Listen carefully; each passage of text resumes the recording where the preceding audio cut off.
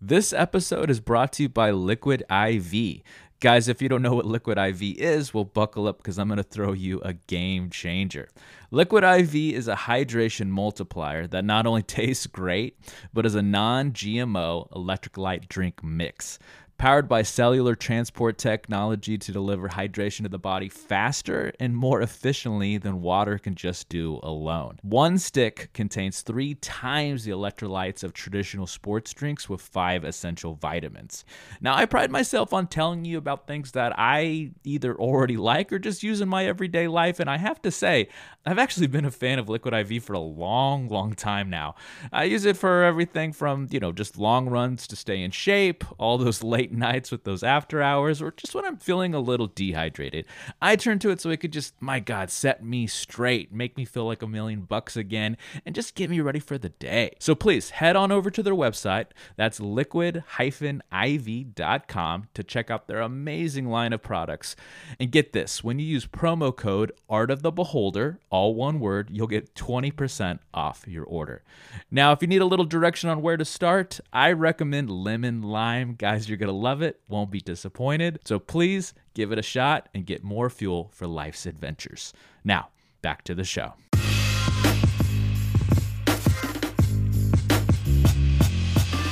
Greetings and salutations, all you beautiful people, and welcome to another episode of Art of the Beholder, a show dedicated to all things eclectic in the world of art, where we do deep dives into deep cuts and help you understand why damn things matter. I'm your host, Novo Day, and today we're going to be talking about art in gaming, focusing on the world of game mechanics and storytelling. Now, how we're going to do that today is we're going to frame the episode with who we would consider the intersection, the perfect intersection of those two worlds throughout his career, and that is Japanese game designer Hideo Kojima. Today, of course, I'm again joined by one of our executive contributors, the living, breathing Metal Gear himself, Mr. T-Buck. Welcome, T-Buck. Nano machines. Nice. So, are you excited about this one, buddy? Yeah, this goes back to like Friday night pizza, eating pizza, trying to sneak around. Shadow Moses, kind of bringing up a lot of those. Hell yeah. It Now, was good times. Yes. Now, the focus, I have to make an emphasis on this. The focus of today's episode is actually on the art of game mechanics and storytelling. Now, we are going to touch on a lot of different aspects of those two worlds, and an easy way to talk about that, of course, is through Mr. Kojima. And because here's the thing, Kojima was one of the first to integrate narrative into gaming like we've never ever seen before. I mean, he was balancing game mechanics with immersive cinematic and emphasis on cinematic kind of storytelling. I mean, ultimately helping to shape what we know as narrative-driven games to this very day. Now, before we can go into all of the discussions surrounding that, we need, of course, a little background. So, Mr. Kojima was initially studying economics at university. He decided to abandon a traditional path in a economics career to instead work in the arts.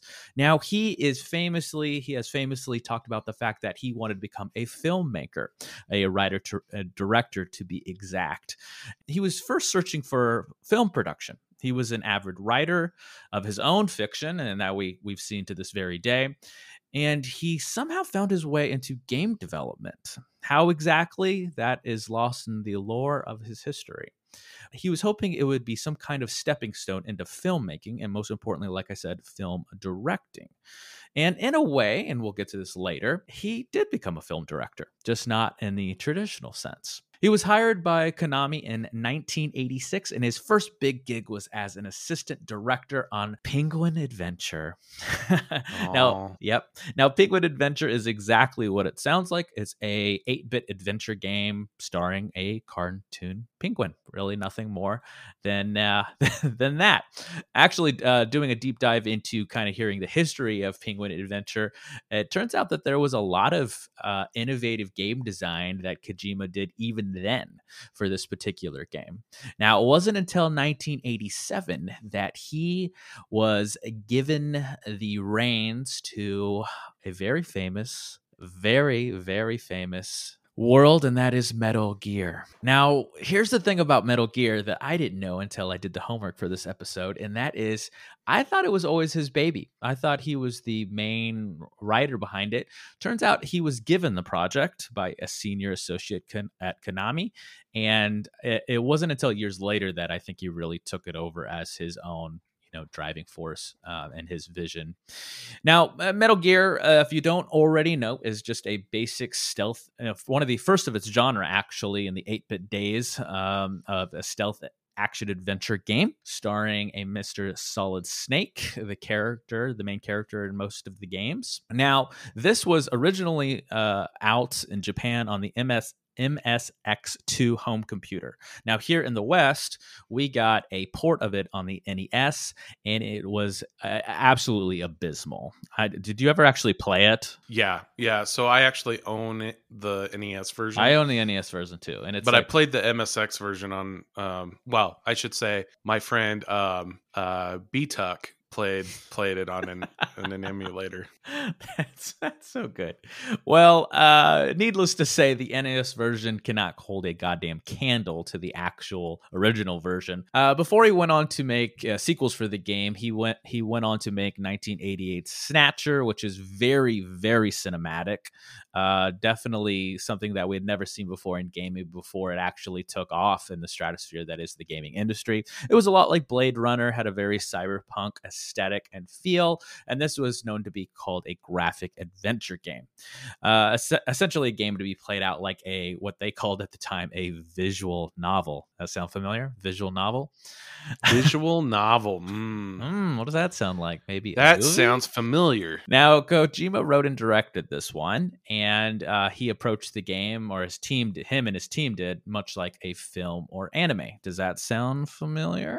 It also sounds familiar too. Moving on, in 1990, we get a sequel to the Metal Gear game, and that's called Snake's Revenge. Now, this was the unofficial. This is what I didn't know. It's fascinating reading into this and doing my homework. The unofficial sequel to Metal Gear was Snake's Revenge. That was the one we got in the West, but the true sequel was done by Kojima, and that was Metal Gear 2.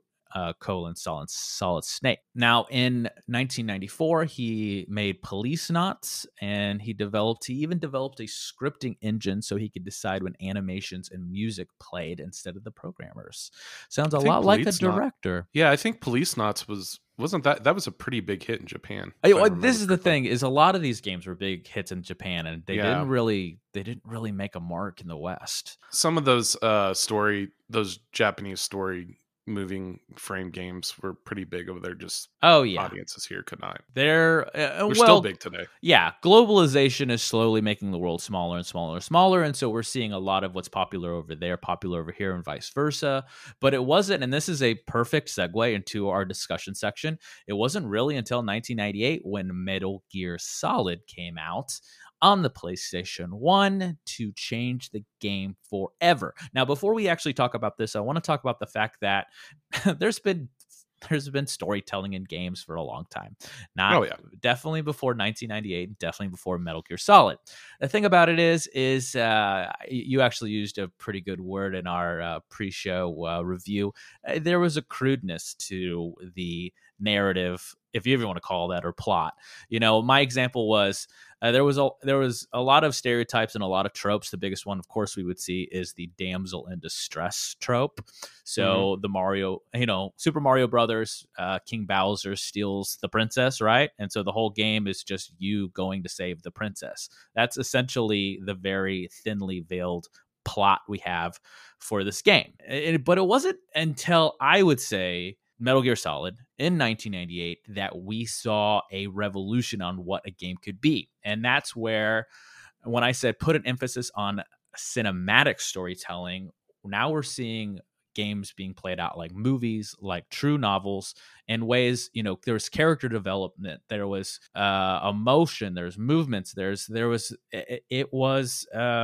lack of a better word, it was cinematic in a way we've never seen before. Yeah, this was an exciting time. Not only a young kid that was really in the games, but like just being in technology overall. I mean, this was around the time, the constraints were mainly technological, why you couldn't do this before. And like you were saying, there's obviously storytelling, and really some games had really in-depth storytelling, but not really from an action perspective. Sure. A lot of them were more from an RPG or kind of a point and click. Yeah, like I said, we still had time. stories in games before Oh, this. yeah. Like Yeah. Final Fantasy, we had really in-depth stories, but none of them were as cinematic. Yeah, and you had the advent of 3D platformers that kind of, you know, Super Mario 64, which was really kind of the first, at least really successful one. And that opened the doors to a lot of 3D gaming overall. Then you start looking at, you know, Resident Evil was one that we've talked about before. Resi has a huge that plot has line. some cinematic elements, but not to this level. I mean, the beginning of the game where they're kind of going over, it sent goosebumps up my spine when I saw it, because I was like, oh my gosh, this is like an action movie. Like, this is like a James Bond meets Rambo kind of thing. Hell yeah. Like, especially when he ties the, you know, his bandana and comes up and it has like the title screen. I had never seen anything like that before, and I automatically was hooked from that. Today's standards, the mechanics, we can kind of go into that a little bit, were rough around the edges, but for its time. Yeah, but for the framing of this episode, I do want to start with the fact that most of the time, game mechanics were driving narratives. Now, he may have written, you know, let's say Kojima, I don't know exactly how the process went. He could have written the storyline for this before they actually designed game mechanics for the game, but he knew that there's going to be certain things in it, and often, as how I understand it, they would have to rework pieces to make sure that it would still be a playable game and a fun game. Yeah, and that's important. And I think what this maybe was the first game I saw had a great balance between gameplay and storytelling, and we see imbalances of that still today. There's some games that do it really well and some that don't. Well, I mean, let's talk about cutscenes. We can't talk about Kojima without talking about fucking long The guy doesn't dialogue. put any cutscenes or long dialogues, and he doesn't have like exposition. 8 endings. Exposition. His exposition at the end, it's not like 25 minutes or anything. Now, here's the thing: is as much as there was these long, drawn out cutscenes that I have honestly, in MGS4, I've fallen asleep to. They're so long. You told me this when you're playing it. Like they would go on for like an hour and a half, and I would doze off, and I would wake up, and they were still fucking going.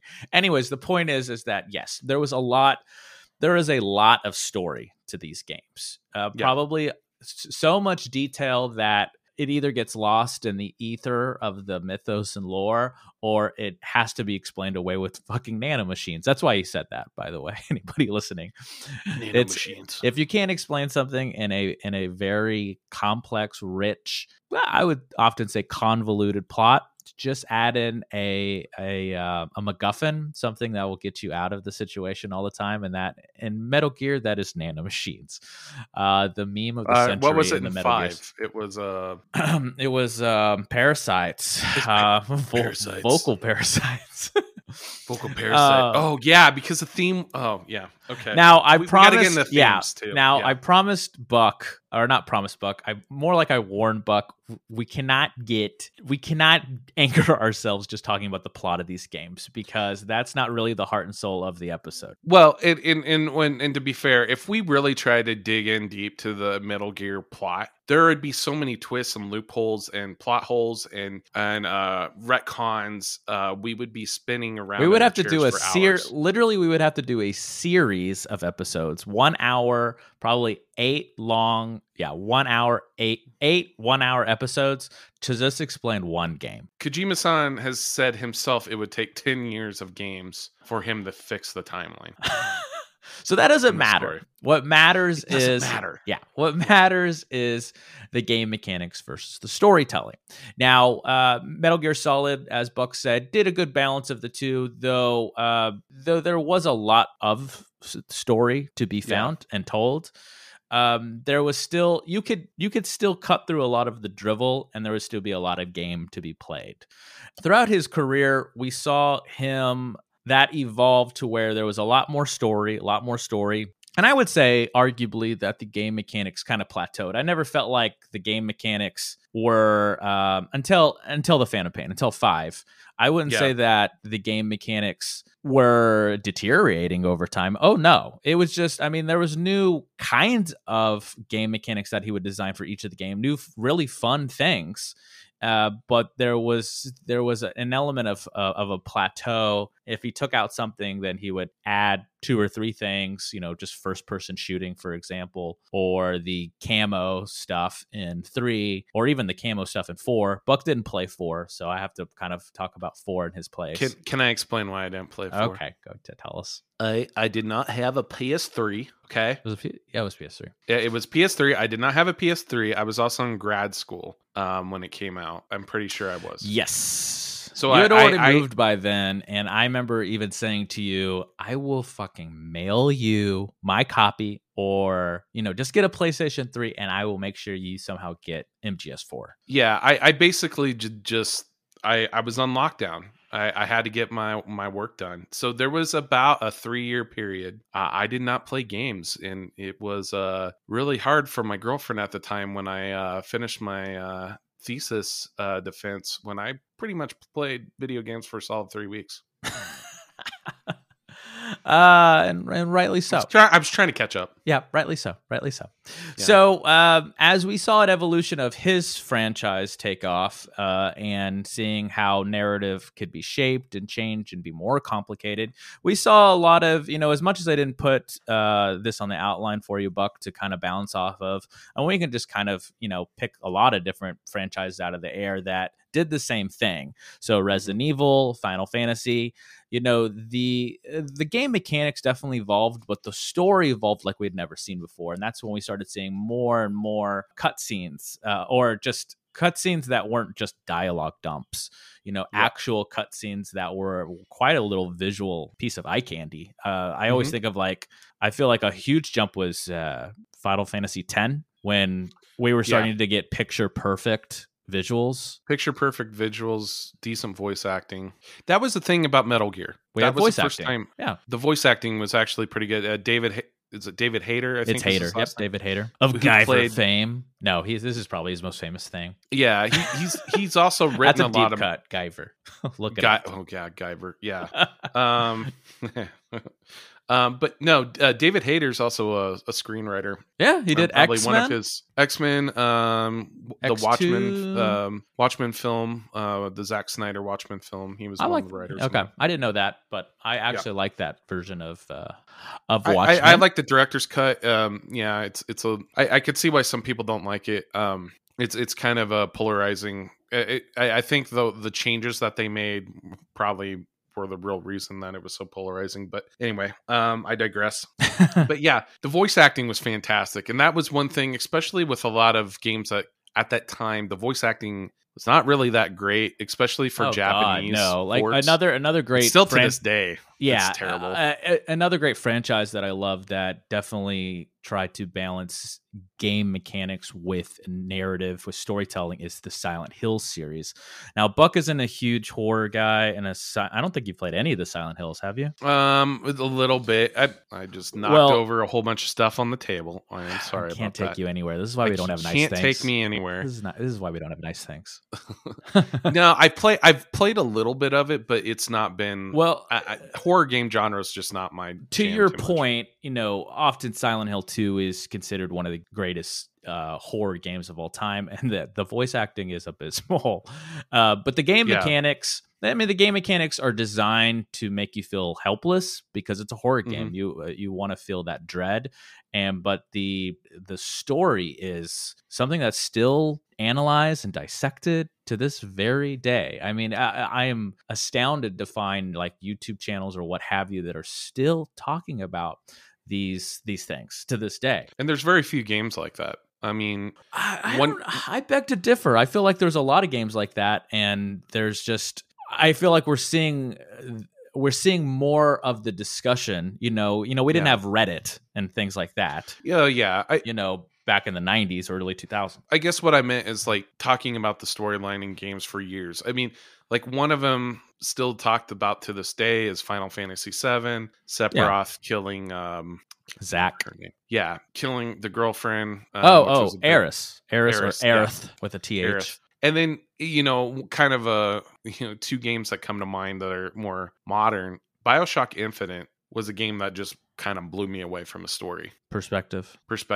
And that, and this is kind of going back to this and why Kojima is really important is because the story of Metal Gear has been kind of discussed a lot in this similar way about, because even though some of it can be campy, a little, kind of unrealistic and things like that, there's still kind of this almost comic book. Well, and I think we should, I think this is an excellent segue to talking about how Kojima was influenced to create this cinematic feel to his works in the gaming industry. Because if you don't know, let's say anybody listening right now, let's say you're a Metal Gear Solid fan and you can see Snake's face in your head right now. Let's say it's Big Boss and you see a little eye patch over his eye.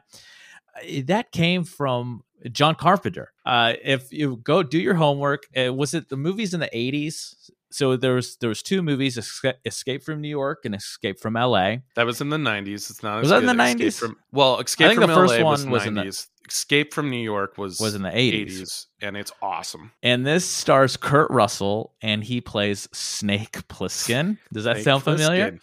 And he had an eye patch, and they were about, you can't see my fingers, but they were about this fucking close to suing Kojima and Konami. I didn't know about this. Yeah, and it was actually John Carpenter that was like, just let him have it. He's going to do his own thing, and he did. Yeah. I mean, as much as the character is definitely based on this other piece of work by John Carpenter, it became its own thing.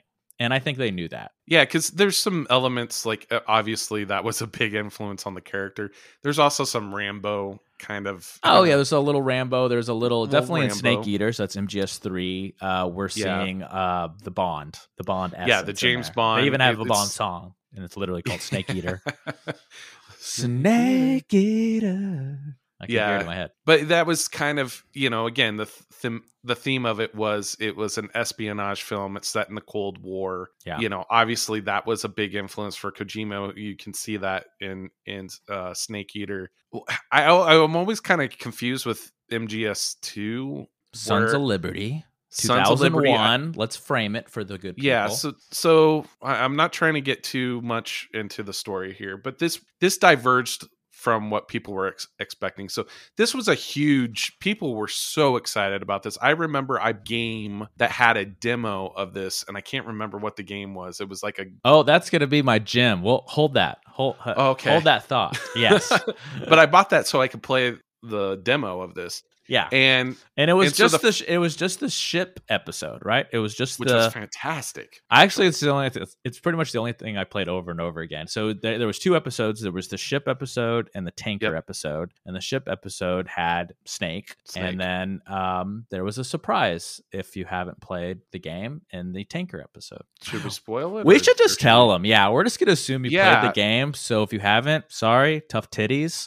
It was a completely different character. For 20 years. Come on. It was a completely different character. His name was Raiden. He was a little bitch of a character, but they made him really. You said it because I was about ready to. But they made him really, really cool in MGS4, which sucks because you didn't get to experience that. Well, they made him cool like that because he was such a whiny little bitch in that one. People hated him. Even his voice actor sounded like a whiny little. Kind of sounded like this, Rose. Now, Rose, my wife. Now we haven't. I'm actually going to say I'm proud of us. We have not really gone on a lot of tangent corners at all this whole episode, but I am going to pull it back because we're not talking about the game mechanics enough, and how the art of game mechanics and how they are balanced with storytelling. So we've been talking a lot about storytelling. So I'm going to do a Novo pullback and say that now every single game there was, as much as I called it a plateau, there was an evolution to it, but it didn't take off, obviously, like the narrative. And that's why we're geeking out about it a little bit right now. Because in MGS1, there was a lot of third-person shooting game mechanics and that kind of stuff. You could strangle people, and then MGS2 it took it to a new level. So there was still an evolution to everything. So you could strangle people, you could do some shooting action adventure like mechanics, you could crawl, you could go into first person. There was a lot to it, and it's the mechanics sneaking game. Yeah, like, it's a stealth sneaking game, and of course the very famous knocking on the wall. So it would change perspective, and you could knock on the wall to alert a guard to come to you, and then you could either sneak around them, or you could strangle them or shoot them. Whatever, it was completely up to the user. Yeah, most of the game is not like a shooter. It's kind of like a puzzle almost a little bit, where you have guards. I'll give you that. Yeah, kind of. Yeah, and I say that because there's another game franchise that takes it to a whole nother level, and that's the Hitman series. But yeah, it's basically you're trying to sneak around. Your mission is you not have to missions. go in and just. Right. It's not a first. It's not Doom. Yeah. You get to choose. And that's the point, is that the game design, the game mechanics, I always felt were a little more front and center in this era. They were the thing driving the story. Even if the story was as expansive as something like Metal Gear, it was always either having, it eventually just had to get to a balance point, because clearly there was a story they wanted to tell. And it's crazy, because as we go through this timeline of games, we get to kind of an outlier, and that is in the last game in the chronology, which is MGS 5 or V, and that's Ground Zeroes and the Phantom Pain, because we saw almost the exact same kind of game from each of them, from 1 through 4, and even Peace Walker. But like I said, the story was getting bigger and broader and more convoluted and crazier. Just every fucking adjective Villains like that you could think of. Heroes became villains. I mean, yeah, it was. So the point is that, as much as the game mechanics evolved, it was still very much the same from game to game, and the plot started to overshadow that. Now, a lot of fans complained about that, and they said, we want less cutscenes, and we want more game. And the gameplay was fantastic. It really was. MGS5 completely switched the entire framework. And it was completely focused on game design again. It's still to this day, I still have moments where I either fantasize about how fun I had with it, or that I want to play it again. Sometimes I'll see stuff in the real world that I'm like, oh, I could balloon. What was it called when you would like put that on the balloon? So shoot it up. Oh, so you could. So one of the main mechanics of the game was that you could basically. So you should frame this. You've seen it in Batman, Dark Knight, but there really was this system of where you would attach a balloon. The balloon would shoot up, and a plane would fly over and catch the balloon. So, like in Vietnam, and then you could own the thing. Yeah, it could be a soldier. It could be a thing. It could be a gun. Oh my gosh, Novo! This okay, dude, this is scary. So I was playing that game so much at the time. When I saw a shipping container, I almost got excited. No, that's my point. I would fantasize about. I was like, I wish I could do that in real life, because I want to get that fucking shipping container. Or if it was just like a dish on the top of a building. Yeah. So you would or whatever. Yeah. So what you would do, you could do this with people, animals, everything, because part of the game was also collecting like different fauna and stuff like that. You had like your own zoo on your ship out at sea thing. Yeah, but like shipping, it was like Outer Heaven. You had kind of like you were developing a free army without nation. So that's basically your mercenary private military organization. These shipping containers were resources, and you needed these resources to build more weapons and build up your base and the defenses and things like that. And it was just this really kind of complex, almost, but very intuitive to a point, system that kind of changed just the whole game. The thing about that game is, and it's my favorite in the series, is like you said, the gameplay was getting a little stale. The plot was getting convoluted. So this is why I'm very defensive of MGS5. A lot of people shit on it, not for the game mechanics, that people love it for that. It's because Metal Gear Solid became such a narrative-driven game, and it almost overshadowed the mechanics, that when Kojima said, okay, I'm going to give you exactly what you want, fans, he gave you for all the haters out there, he gave you exactly what you wanted. He gave that, working his ass off, and he doesn't see any royalties or anything from this. He was Yeah. working overtime. So for all the people that said, I don't want any long cutscenes. I don't want, I want less story, more game. I feel like the game mechanics were so smooth and so polished. Yeah, like to this day, it's still one of my favorite games. Yeah, they spent an incredible amount of time testing and running through the gameplay. Unlike games that you get today, and I'm playing one right now that I'm struggling with. It's a buggy mess. And they have to patch it for like a year or two before it actually becomes the finished game that they and they had to do that a little bit right? with this one, but not to the extent. I mean, it came out and it was a solid game. I mean, no pun intended. And then for all, I'm going to get into a defensive tangent corner. Yeah, for all the people that said, well, it was unfinished and all that stuff, games are unfinished all of the time. We just don't hear about it because there's not a huge director publisher controversy that was so public like Kojima and Konami. Well, I think you need to explain why. When you say it's unfinished, we probably should explain why people are upset about that. Well, we learned, okay, yes. He was going, the game was delayed. I don't think it was delayed. I think he did give a vision timeline for what he wanted. It was taking too long. Like I think he at one point warned them, hey, this is going to take longer than most game development cycles are about 5 years. And he knew he was going to go over that, probably 7 to 8 to even 10 to finish the vision that he had for the game. And he probably would have. But there was also, it's still a business at the end of the day, and they have to pay their shareholders or however you want to look at it. They got to keep the lights on. They got to make a profit from it. So they had to release it before it was completely done.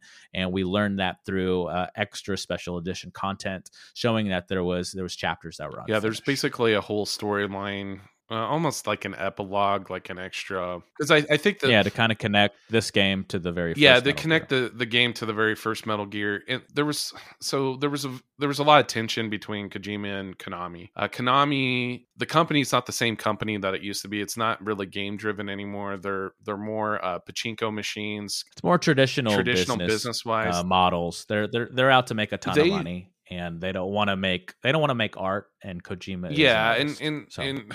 We could go into a whole episode about Konami and that stuff, but I'm saying is they really wanted to put microtransactions into the game, which was obviously really big at the time, and it was a moneymaker for a lot of games, even though we all know that we hate it and it's backfired a lot in games, especially about 4 or 5 years ago. But that was a big thing with Kojima. He basically said, we're not putting microtransactions into this game. This isn't a cell phone game. This isn't a mobile app. Like, this is a fully polished piece of art that we're putting out. And it pretty much ultimately led to his dismissal from the company. Yeah. Unceremoniously. They wouldn't even let him accept awards for the game. Yeah. Let's not go too deep into the controversy of that very public break. I'm going to call it like a breakup. I'm still pissed let's pull it back about it. He's still a lot of people. I had a feeling this would come up in this episode, but I'm going to go ahead and pull it back and say that it was very clear that the gaming mechanics and design was way, the balance had flipped, and it was way at the top of the tier where the narrative was very much not at the bottom by any means, but more at the middle, where the game design was now driving the narrative like we had never seen before in the franchise. And the franchise ended there, but before it ended, we got another piece of Kojima history lore that changed games again for years to come, even to this day, I would argue. And that I've actually never played the game, and I would argue, I don't know this for sure, but I would be a betting man and say that Buck has never played this. And that is the playable trailer for the now canceled Silent Hills game. Now, this is incredibly famous because this was essentially a demo, and it was just called that. It was called PT, and that stands for playable trailer. And we learned that it was a playable trailer for the new Silent Hills game, which was going to be a collaboration between Kojima and Guillermo del Toro. And he did this. This was not a new thing. They did this with Metal Gear Solid 5 with Metal Gear with their engine. So I think it was Metal actually before it was even before Ground Zeroes TPP was even released. They put this out as kind of they put it out without any publicity, and I think they gave it a fake studio title card, things like that, to kind of make it secret. But here's the thing, is that though this is a very short playable trailer, as I already said, it became so influential that there was copycats after copycats after copycats for this kind of horror experience. And then the same thing happened with his use of, again, gaming mechanics balanced with cinematic storytelling that he did for MGS, because we saw copycats after copycats. And we're still, much like I said in the thesis, we wouldn't have games like they are today if it wasn't for what he did for the gaming industry. So let's go through a few of them. So The Last of Us, God of War, definitely the Resident Evil series, Final Fantasy series of what we know it as more of today. And then just a lot of things that are coming out into new IPs. And we're seeing this when I would argue that it's always best when there's a balance. Not an evolution or game mechanics that are kind of on a plateau, kind of like the MGS, where it's a little more narrative driven as we get closer to the end of the franchise.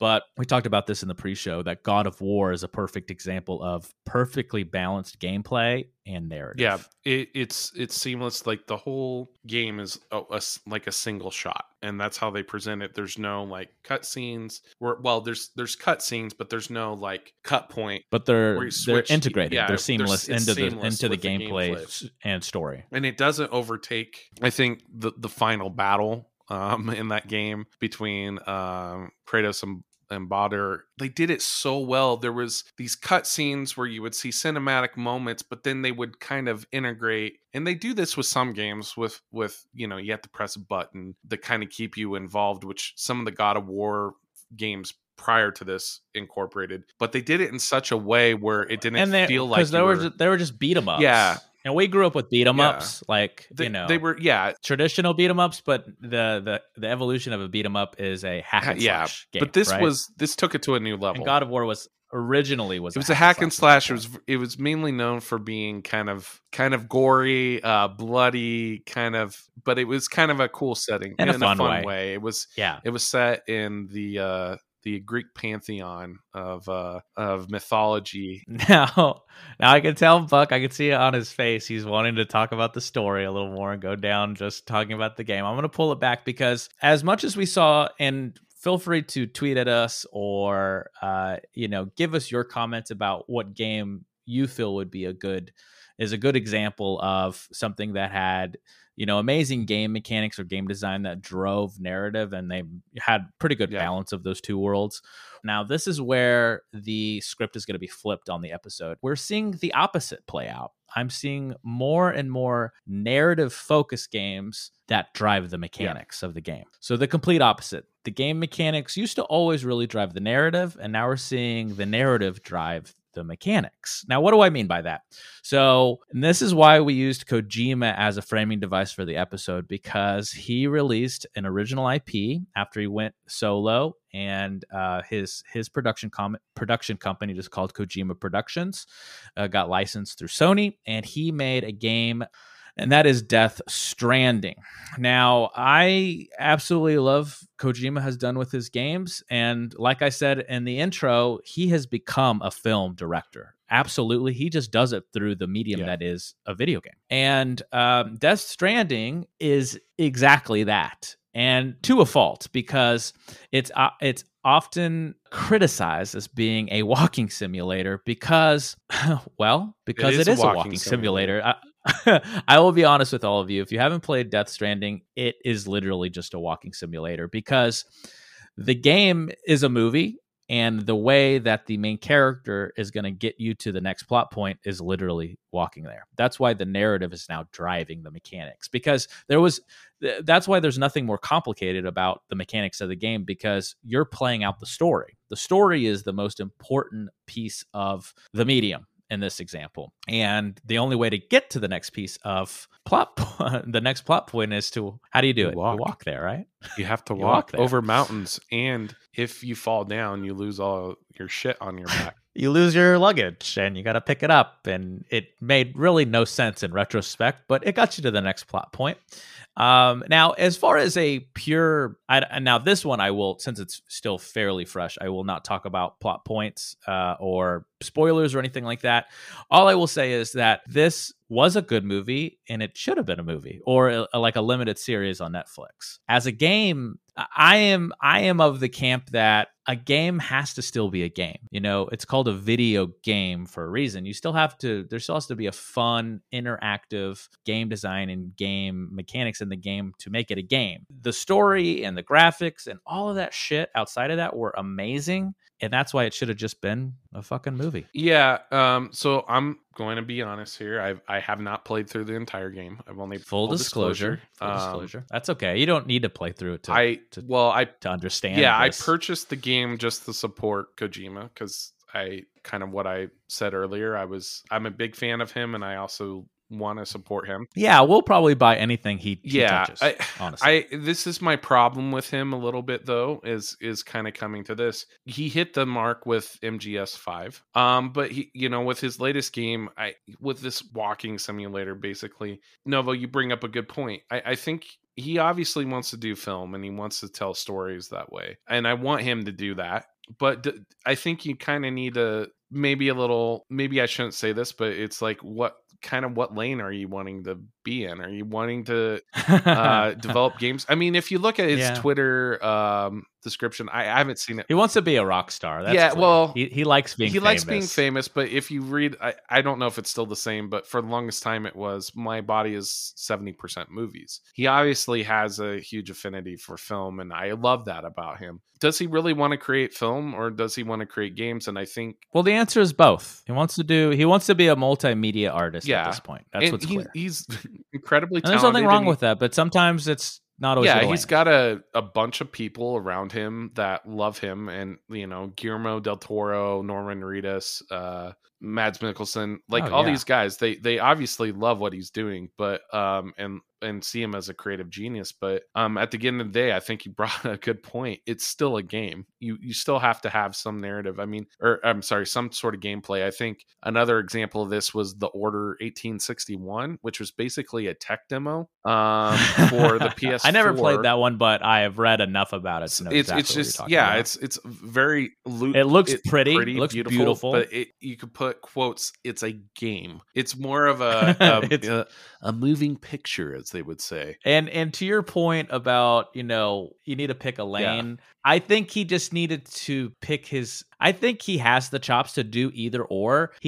I think a hard thing for him is being honest with himself about which lane to pick. Like, if he actually made this into a live action limited series on Netflix or HBO, let's say 8 episodes, and that was one story, there's no future seasons, this would have been perfect. And maybe he will. I would have loved watching this. Who knows? We've seen some success. Ooh, I want everyone listening to put a little pin in that, because I do have a closing statement by Kojima himself that I think wraps up the episode. Yeah. But let's pull it back a little bit, because like I said, and this is brand spanking new, that only in the last 3 or 4 years that I've actually seen narrative really drive the mechanics. My wife is playing Disco Elysium right now, and that is exactly that. Like, every time I come into the room, I'm just watching her click on dialogue trees for a while. And don't get me wrong, now this kind of stuff has been around for a long time too. We call this CRPGs, right? Instead of JRPGs, these are computer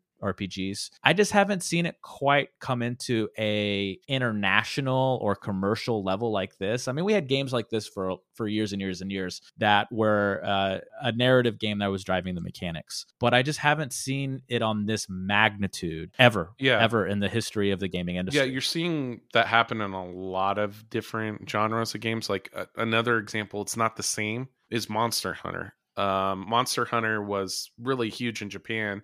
It's a Capcom game, but it really didn't make a splash in the US until they brought Monster Hunter World, which they changed a little bit to kind of make it a little bit more acceptable to some Western audiences. But like it already had kind of a following just from people importing games from Japan. But yeah, like what you're saying. But wait, the narrative was driving the mechanics. No, in that game? No, that story. I was about sucks, to say, I was like, what I'm saying is, yeah, I was like, because I felt like, because my wife actually bought that too, and I just watched her play it. So I was a backseat gamer for that one as well, and I felt like she just did the same thing over and over and over and over. Yeah, I guess so it was more game design. Yeah, and what I'm saying is that drove the narrative. Kind of to your point that the world is growing smaller. You're starting to see different types of games that were kind of only exclusive to Japan or Eastern audiences that are they're bringing that to Western audiences. And I think people's mindset and the way they game is also quite different as well. So it's kind of an exciting time to see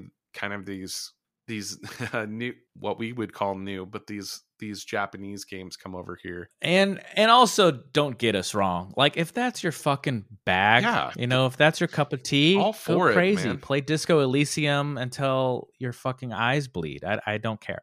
I'm just saying that we're seeing the art of those two worlds and how they've always been in conjunction with each other, right? There's always been a balance of those two worlds, especially as games have become more and more art. We have another episode on how we analyze how the gaming industry has become artistic. Please check that out. But in framing this one, where it's so fascinating to see how narrative is changing game mechanics, and it's eventually just getting to this point where I don't want to be too mean and say let's not call them games anymore, but they're just getting to this point where they're just kind of interactive movies. Yeah, it's just like pick your own Telltale pick your own games adventure, or whatever that series was. Yeah, that's a perfect example of. But the narrative is driving. Yeah, and obviously from Telltale Games to an extent now, Naughty Dog, you have whole studios kind of surrounding around that game mechanic of story-driven games. That's their business. I mean, if you think of the Last of Us series, and it's fantastic. It's a great game. Like, the stories are great. Hell yeah. But if you think about it, there's not a ton of gameplay. There's not. Well, and also I remember playing the really first one, deep, and really. people. No, you said it correctly. There's not I would just say there's nothing new. Yeah, I remember playing. There's a lot of games, even like what's another one that my wife likes to play that I just kind of like to be like a backseat gamer is Horizon Zero Dawn. I felt like was just a combination of already established mechanics, like a Far Cry. Was just like a hodgepodge. Yeah, it's just a hodgepodge of different mechanics. I liked it, but then it was all about the plot, the narrative that was important, obviously, to the consumer. It had a lot of differences. It was kind of in a different setting. It wasn't just like pop shotting. Well, as far as game, if you didn't like, here's the for me, I didn't really care for the plot, and so what was left was the game mechanics, and I actually did play through the whole game, and I was bored with tears, because it was a lot of the same thing over and over and over again. And going back to your point on The Last of Us, I mean, yeah, it's a great game, but it just didn't really do anything new, and that's where we're starting to see, though, a lot of things that are new but aren't always working. And one is always driving the other, I guess, is my point ultimately for this episode. And there is an art to that. There is an absolute art to that. There is an art. It's called make money. So before we get to the conclusion and go into our gems of the week, I do want to talk about state a quote I found from Kojima himself. And I quote, "In the future, Kojima Productions will start making films. If you could do one thing well, then you can do everything well."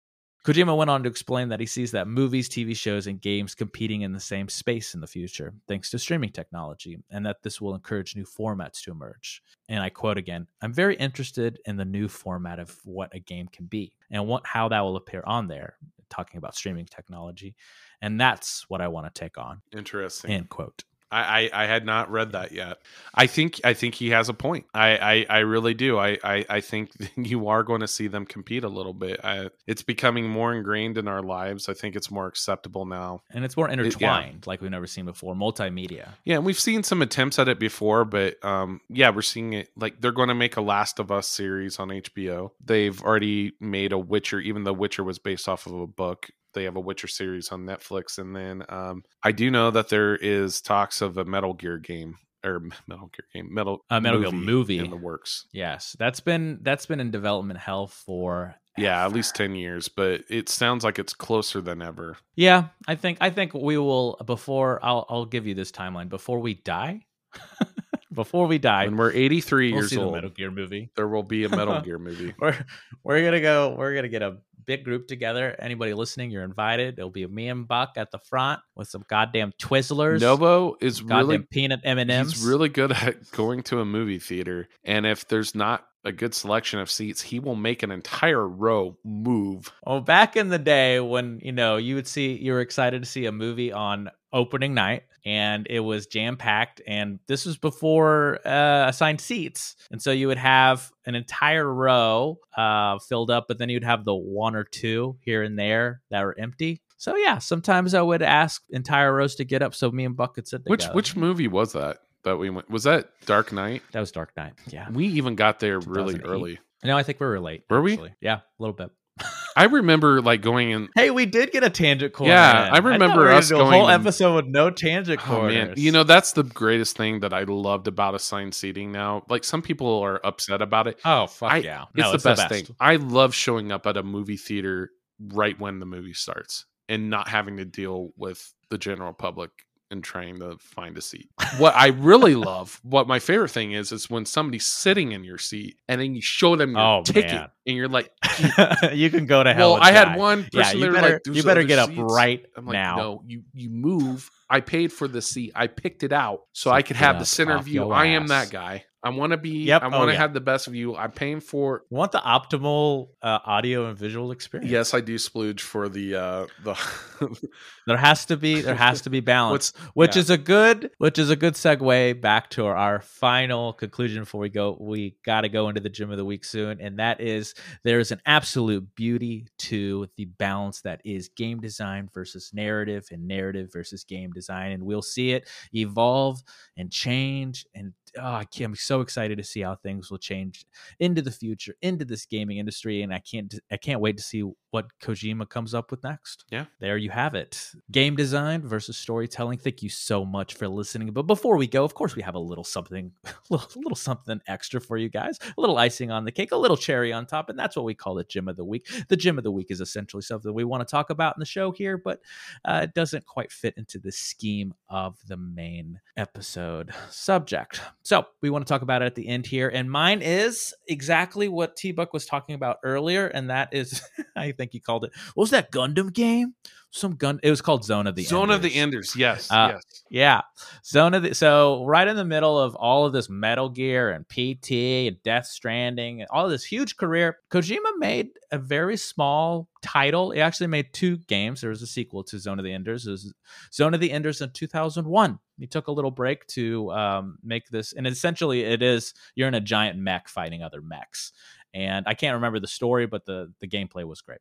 That brought a lot of memories back. I did play that game quite a bit, and I believe my cousin stole it from me. So I am going to text him right now. Son of a bitch. And tell him, you remember that game you stole from me 20 years ago? It was brought up. It was brought up in our podcast episode. That's what we always used to do that.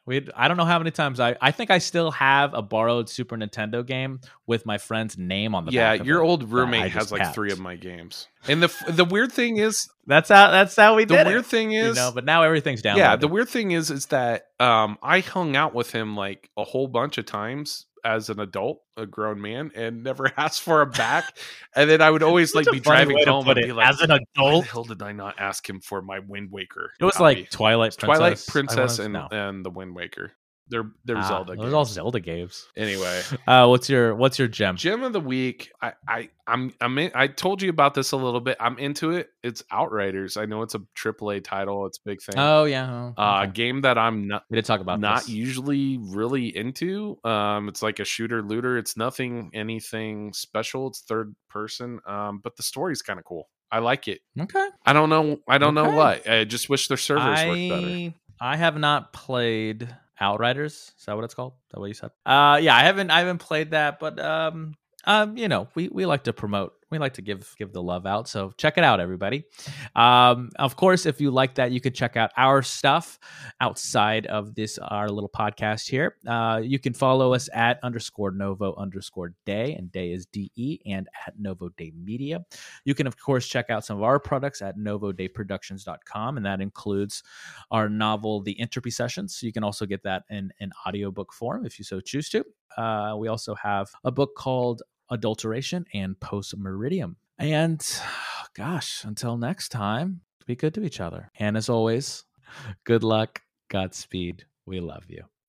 Art of the Beholder is brought to you by Novo Day Productions, created and hosted by Novo Day and the Novo Day Collective. Facebook.com/NovoDayMedia, at NovoDayMedia on Twitter and Instagram. Music by A Company, Facebook.com/ACoMusic123, ACO on Spotify.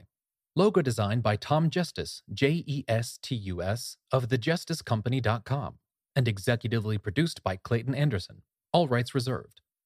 Nanomachines. What's that?